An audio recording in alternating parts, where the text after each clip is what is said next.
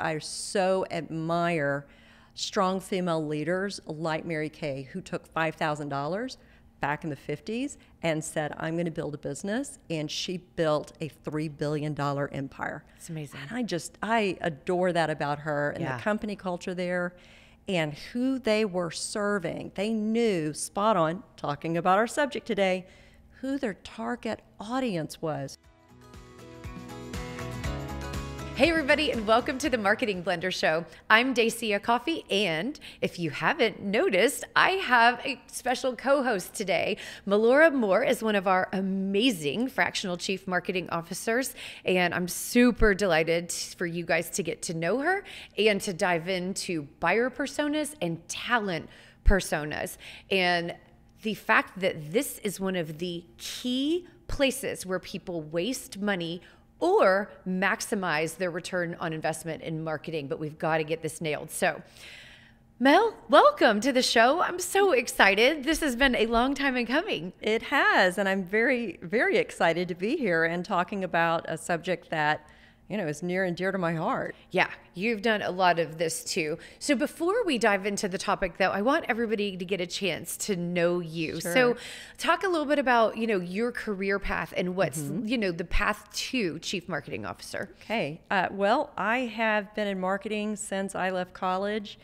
Oh, we won't talk about how many decades ago now. I have. Shh, that's fine. I've had the great privilege of working for some wonderful organizations, from Fortune 500 down to startups. And at each and every one, there's just been an opportunity to dive a little bit deeper into all of the different facets of marketing, from research to product development to branding, to corporate communications, and having those really exciting opportunities to sit down for interviews like this, or even with interviewing for magazines and things of that nature. So my career has spanned the gamut, and with that, it's given me the opportunity to stretch into fractional CMO work, where I'm able to leverage what I've learned over my career to help other businesses grow. Yeah. So you've worked with some really big names and in very unique environments. So why don't you detail for everybody, like some of those big milestones and employers that you've been, brands that you've supported? Sure. So the one the one you'll hear me repeat many times, and you'll hear me quote her quite often, is I did work for Mary Kay for a long, long time. Amazing. I was the product marketing manager for all of Mary Kay Europe, which gave me the opportunity to do quite a bit of travel and to get to know the European market quite well. That is one of the experiences that I find I go back to so many times again and again, mainly because I so admire strong female leaders like Mary Kay, who took $5,000 back in the 50s and said, I'm going to build a business. And she built a $3 billion empire. It's amazing. And I adore that about her and the company culture there and who they were serving. They knew, spot on, talking about our subject today, who their target audience was, who the buyer is, not just for the beauty consultant, but the end user as well. Yeah. Did a spectacular job of that. Well, and I mean, that's such a great example, because that brand consistency and the heartbeat of her in what they stand for, it's not about makeup, right? Like, yes, that was the product and that's the delivery mechanism, but the consistency at every level and every touch point.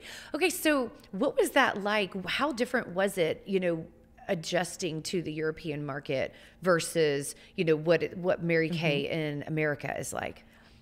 Very interesting question. I've worked in international before. Yeah. So international is an area where I have a lot of expertise and a lot of experience. Going so deeply into Europe and really understanding the differences between, say, Western Central and Eastern Europe was something that I had never really delved into before. By this point, you guys have figured out that both Daisy and I are chief marketing officers, but what you might not realize is there's a whole team of us at the Marketing Blender, and we also have outsourced marketing teams.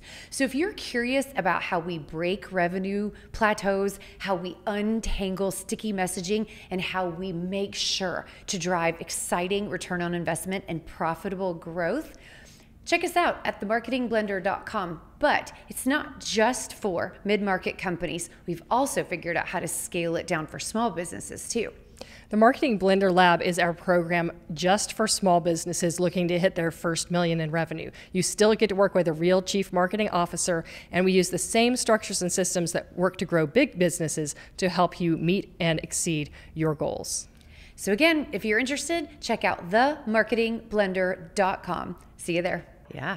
So when you're looking at markets here in the US, let's just say anything having to do with personal care, home goods, anything of that nature, you're looking at larger homes, consumers who have a little bit more disposable income.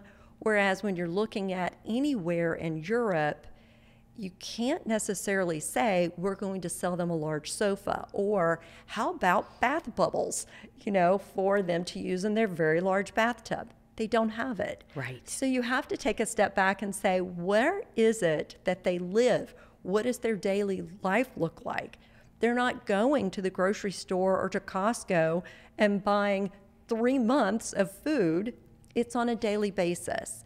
So understanding who that buyer is, what their actual domain is, where they work, how they get to and from work, what their home is, all of those things are very crucial to understand as an American company selling into another country. Well, I love that. And there's so much application, I think, broadly, like even beyond consumer packaged goods when you think about that, because it would be easy to say, oh, well, let's think about the makeup or, those products as how they use them, how they apply them, or, like you said, bath products or perfumes or body lotions or whatever. But you're talking about, where do they put, does this go in their purse? Does it go in their car? Where is the storage in their bathroom? What's the frequency? Like how big or large does the packaging need to be? What appeals to them? And those details are massively important in regards to operationally what you deliver, but then how you go to market and how you talk to people about that. Absolutely. I'll give one additional example. Yeah. When you're looking at the fragrance market and you're comparing, let's say, Japan to Russia. Okay. In Russia and Central European markets, perfume fragrance is a very big deal. And what they will do is they will set out tables right by their front door so that they can display all of their bottles of perfume. Really? And then when they go to leave the house, they spritz their arms, they spritz their body, so that as they're riding the metro or the tube, whatever it is, and they're moving their arms, people are enveloped in the smell. That's interesting. In Japan and in other Eastern countries, having a smell is considered rude. It's not something that you want to inflict on someone else. Okay. And yet, gifting a very high-end bottle of perfume is something that is considered prestigious. Yeah. Where it sits is not out in the open. It sits in the bathroom. It sits in a cabinet. But where you will find, and this was through some of the research that we did, is women will spritz just a little bit on at night before they go to bed. Before bed? Because it's just for them. Yeah. It's just for them. And so I have found that that's what I do quite a few times. I'm going to smell good. I put it on and I go to bed. And I'm like, got my use out of that. Well, and I think I love that because it doesn't matter what product you sell, like thinking about the human being and the culture in which they function and their daily lifestyle and every aspect of, their finance and who they are relationally and socially.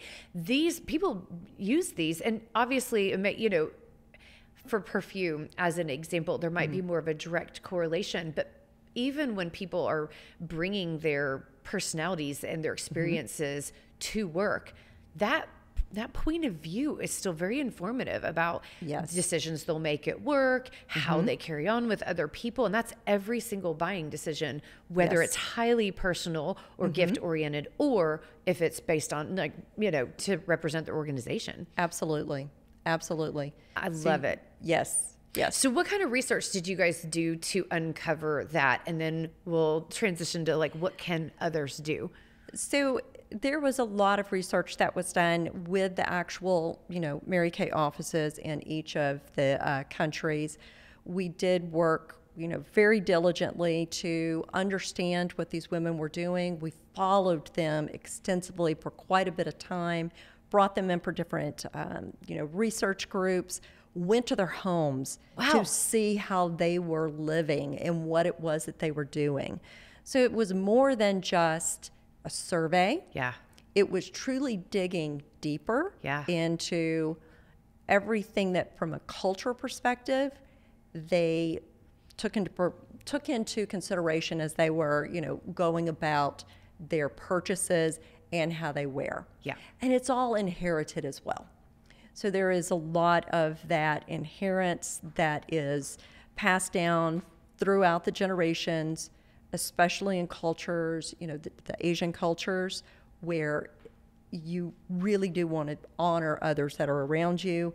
You don't want to be offensive in any way. And then you have other cultures, including Latin America, where you are just going to put it on because that's who you are. Yeah. And you really want to display your personality. Yeah, absolutely. So what do you recommend when it's a company that doesn't have the kind of resources or access or size of staff to be able to do that type of super in-depth, high-touch type of research? Like, where do people go? Well, I think the best thing for any company to do is to tap into what they already have. They have their customer base. Yeah. And asking your customers, you know, just walking them through a few questions in order to better understand what it is that they look for when they are purchasing a product, what barriers it is that they find themselves going up against, how they actually use the product, where are they going to find out the information, how they find it out. Some individuals, they're only going to do research online before they ever contact someone. Yeah. It may be someone who is, you know, every trade show I go to, every ad I see, every this or that, I'm just right out there and I'm ready to go. So I think one of the most important things is talk to your customers, talk to your salespeople, talk to your marketing staff. And if you're a small, you know, army of 3 people in your organization, you can still gather quite a bit of information about those folks. Absolutely. That tribal knowledge is huge. So buyer personas are absolutely foundational to building a high return on investment marketing strategy. So she's exactly right. Tapping into the people that know your market best inside of your organization, talking to sales folks, talking to your customer service representatives, talking to your operational people who really come in contact with your customers. You would be amazed that when you get your best client-facing people in the same room, they know a lot about who these people are as human beings. But here's the key. You have to document those insights into a narrative about what that person believes about the world and what triggers their interest and attention, and then write a value proposition specific to them. Because if it is not documented, that is not decision-making criteria, and you cannot scale it across your organization. So when you have a buyer persona, whether it's in Mary Kay or whether it's your clients today, how frequently do you and your clients look at these? Like, how important is it to have this documentation of these people? That's an excellent question. And there are individuals who will take something of this nature and put it on a shelf and it starts to gather dust. Yeah. And quite frankly, that's the worst thing that you can do. You've spent your time, effort, and energy to get to know who your buyers are, where they shop, how they find information, what it is that they actually are looking to buy. You need to be looking at it on a daily basis. It needs to be integrated into everything that you're doing, from your marketing messaging to what is on your website, what goes into the emails that you're sending Yes. as part of any of your lead generation campaigns. Anything where you have a touch point with your customer, you need to know who you were talking to. Yep. Because as you know, our audience is not everyone. No. Our audience needs to be very honed down into, here are the few, and this is their personality, and this is who we are going after. I agree. I mean, I think even for very sophisticated companies that we've worked for, it is very easy to start making assumptions and taking things for granted. And then also that blurriness when you start, talking about a market, right? Or a market segment. We sell to OEMs, or we sell to technology companies, or we sell to small business. No. There's not a human being named small business or OEM. There are very specific people and personalities that make those buying decisions, whether it's personal or organizational.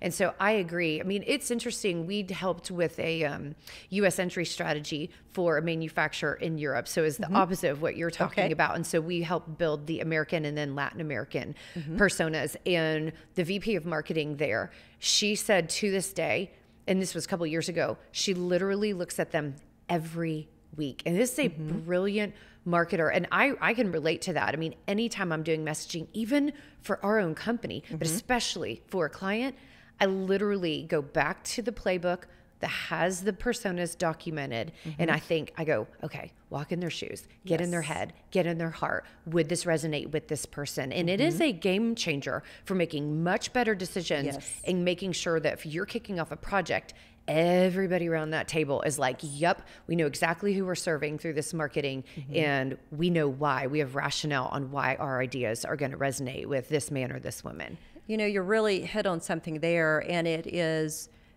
basically the alignment within the organization. So if you do not know who it is that you are speaking to, your sales team doesn't know, operations, marketing, the owner of the company, if you all have this very diverse view of, well, here's who our customer is, you will have mixed messages going out in the organization. You will have this confusion that happens that actually will cost you money in the long run. It could dilute the quality of the leads coming in. It can, extend and bloat the sales cycle. So by understanding and having this alignment on, here's who our target audience is, and here's who our target market is, here's the buyer within it, then you're able to truly home in on what that message needs to be so that you're speaking to that individual. Absolutely. I mean, it's fascinating how the consistency, right? Because, what I think is funny and what my husband think is funny, different things, right? What people think is interesting, where they go for information. Some people are heavily reliant on referrals or reviews and testimonials. Others are much more confident in their ability to research and get into the details and figure it out for themselves. And that is a huge difference. And really what it boils down to is even the tactics that you choose for different personas are different, even if it's the same company. And I think people are surprised, to hear that every single persona basically has their own marketing plan. So how many personas do you recommend that people or companies build? And again, these are the people that make or break the success of a company. So how many do you typically focus on? I would say about 3. Now, it depends on what your organization offers. If you have a very diverse, service or type of offering for your business where there's very clear delineation between all of the lines of business, then you may have, say, 4. But as you start to grow that number, it becomes unwieldy. And there does come a point of diminishing returns with it. So I typically will try to narrow it down to 4. As you and I know, there was one time we were in a workshop with a client and we were like, okay, we now have 7 and we're moving on to possibly having 11. Let's come in. Because the point that you just made is it's the ones that make or break. So it truly is those individuals that are looking for what you have to offer, or as I like to think of it, who may not even know that they need what you have to offer. Yeah. And I think, that example that you brought up when we were in person together with that client is such a great one, because that client needed to document, at least in person on the whiteboard, all of the different people that influence their buying decision. And so that, for the audience, this is a contracting company, or construction company. And the thing about it is, once they were on the board, everybody in the room started being like, yeah, but really that person only sometimes, and they can't make the decision, and they can really only say no.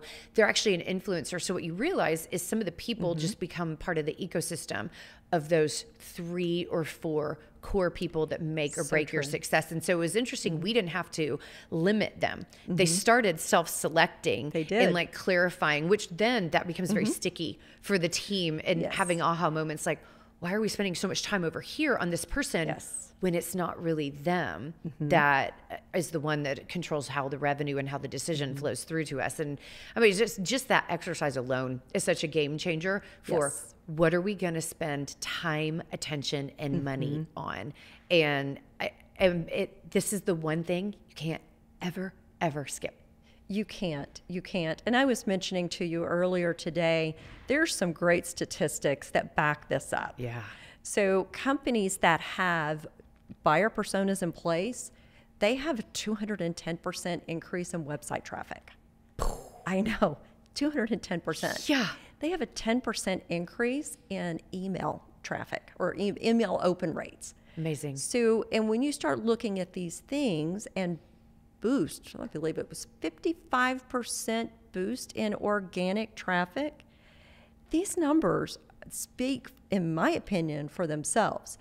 By taking the time and putting your buyer personas in place, it helps you understand, truly understand, what it is that your business is offering. Yes. Do you need to change anything about your business? There might be, as you go through these, opportunities to find new services, new products, some adjustments to how you run your operations today. Yes. It can reveal so much. And by homing in on who that individual is, you now know, where do I spend my marketing dollars? Yes. What channels am I using? What language am I using in order to really appeal to them? It really takes that and helps you, it simplifies the message to a certain extent, because you're now not trying to appeal to everyone. You're trying to appeal to this group of individuals. Yeah, and you just get this natural alignment. I mean, this sounds like a silly example, but it's not. There are some brands that use swear words in their branding and their campaigns. And you know why? Because their buyer personas are totally fine with that. Yes. And then there are others that if they even said G's, it would be like, Yes. What just happened, because it's such a mismatch for who they are and what their specific human beings that they serve, how they receive information and what they believe about that company. So I mean, it really matters. So one of the things that's happened in the last couple of years, but is really ramping up, is that we started having clients ask us to document talent personas, because once your revenue grows, all of a sudden, you're not just attracting customers, you have to attract the talent that's going to help you continue to deliver that brand promise. And so we started really kind of organically and behind the scenes saying, okay, here's your buyer persona, and we've got at least one talent persona, so we can start applying healthy communication rules to your recruiting practices.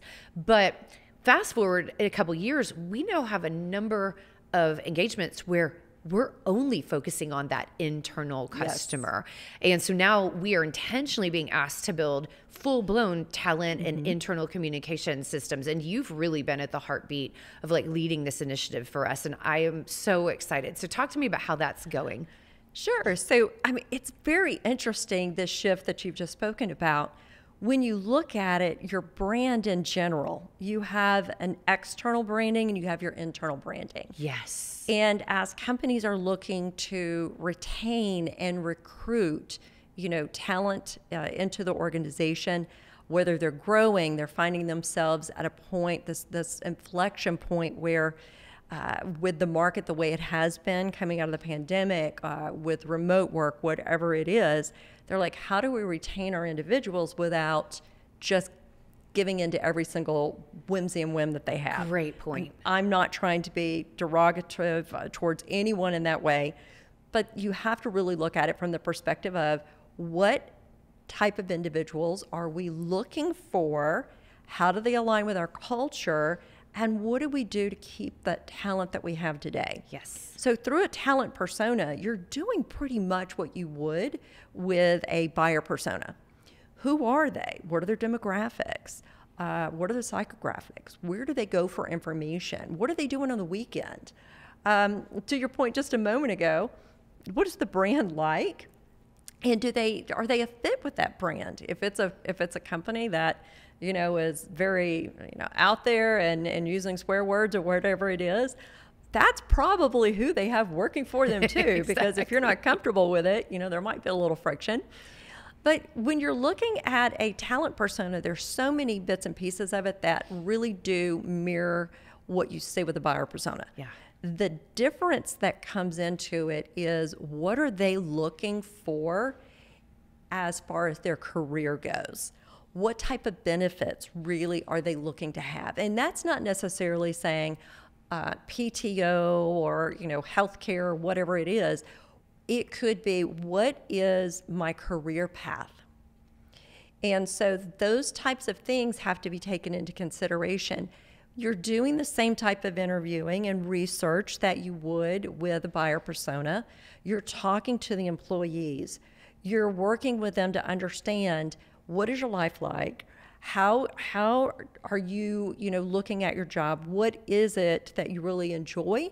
Where are you seeing some friction for you within the organization? Yes. And how could this be made better? Yes. You're also looking, what are the competitors doing? Because there are some companies out there that are nailing it today. Yeah. That, could be a direct competitor. How are they attracting talent? Are they attracting your talent? So how can you set yourself up to be an employer who has this employer brand value proposition where the employees are looking at it and they're saying, their values and my values, we are aligned. I am proud to be a part of this organization. And others are looking at it and saying, I want to be there too. Yeah.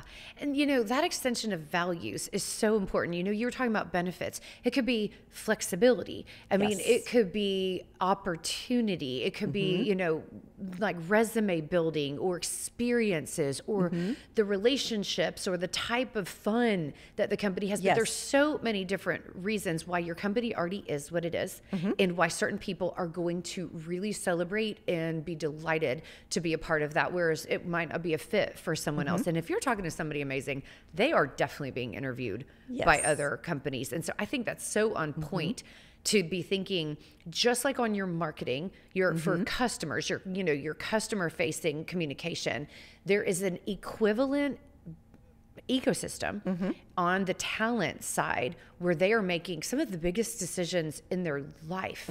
I mean, think about that, where you work. Holy cow. Yes. And then who owns that employer brand? Most companies don't even think about it. And HR is very structural in general. And so they're focused on compliance and process and, that type of thing. And they have to be. And so then if you're thinking employer brand, that's marketing. Marketing's like, what? No, we're being held accountable for lead generation and supporting the sales team. We don't own it. You ask leadership and they're like, what? We're managing people. We're getting product out the door. Right. Why are you talking to us about employer brand? And so that area around culture and actually how do you scale culture?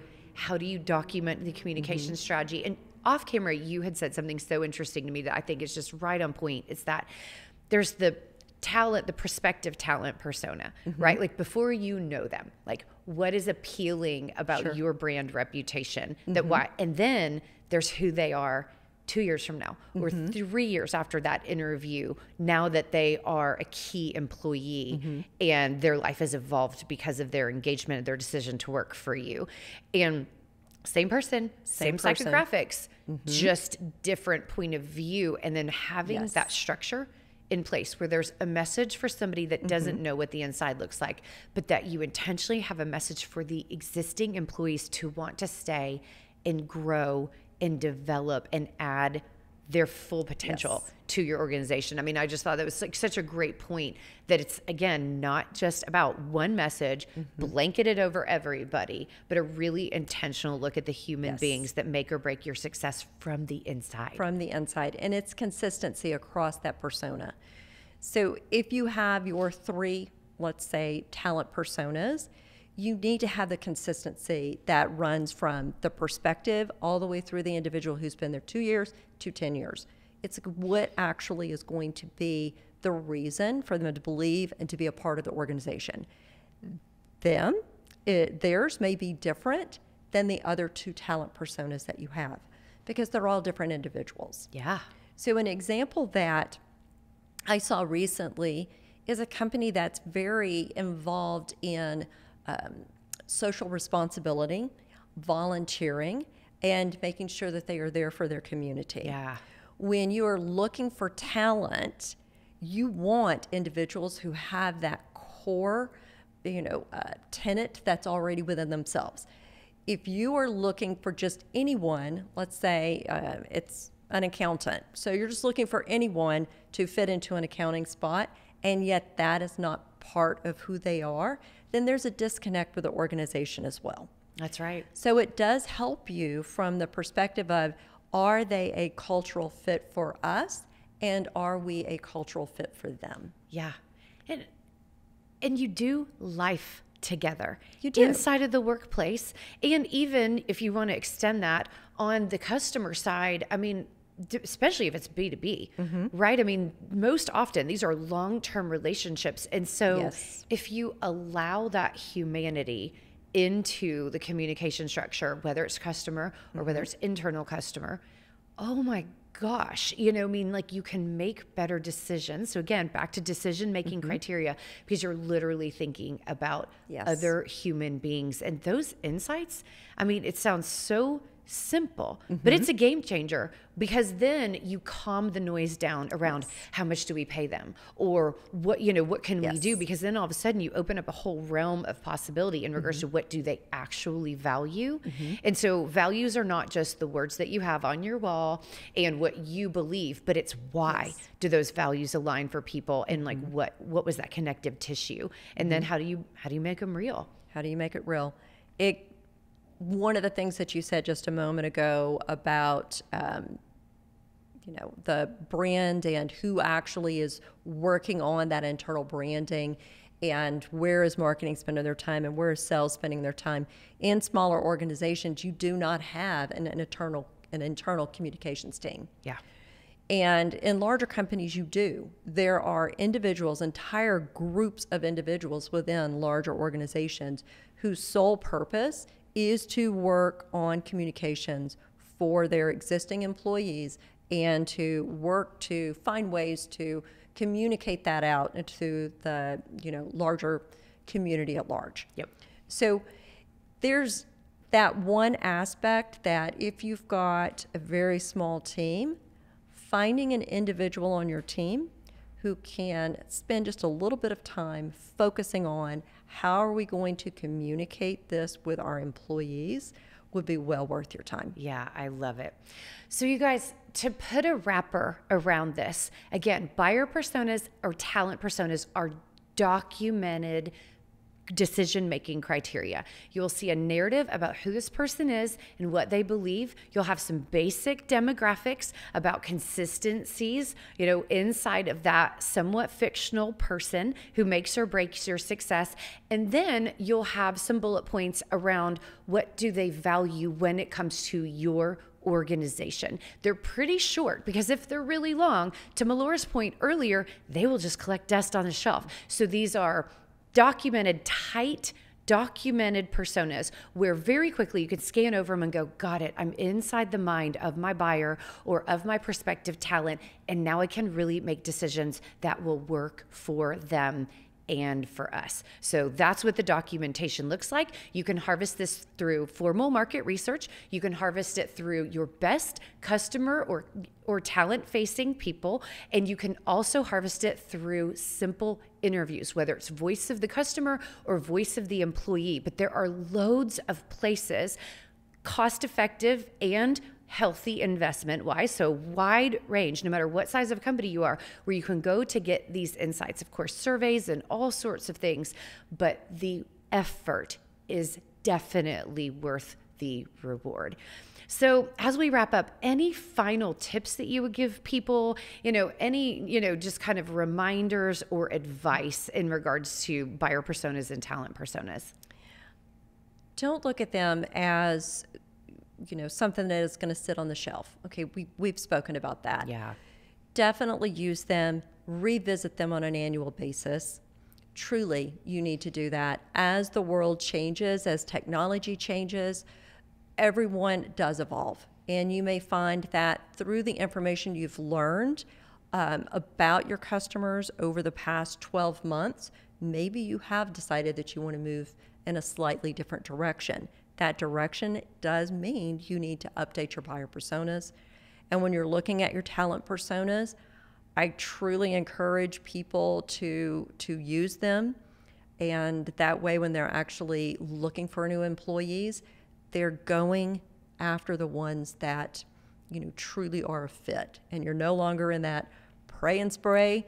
I'm putting a ton of job ads out there and I just hope someone sticks.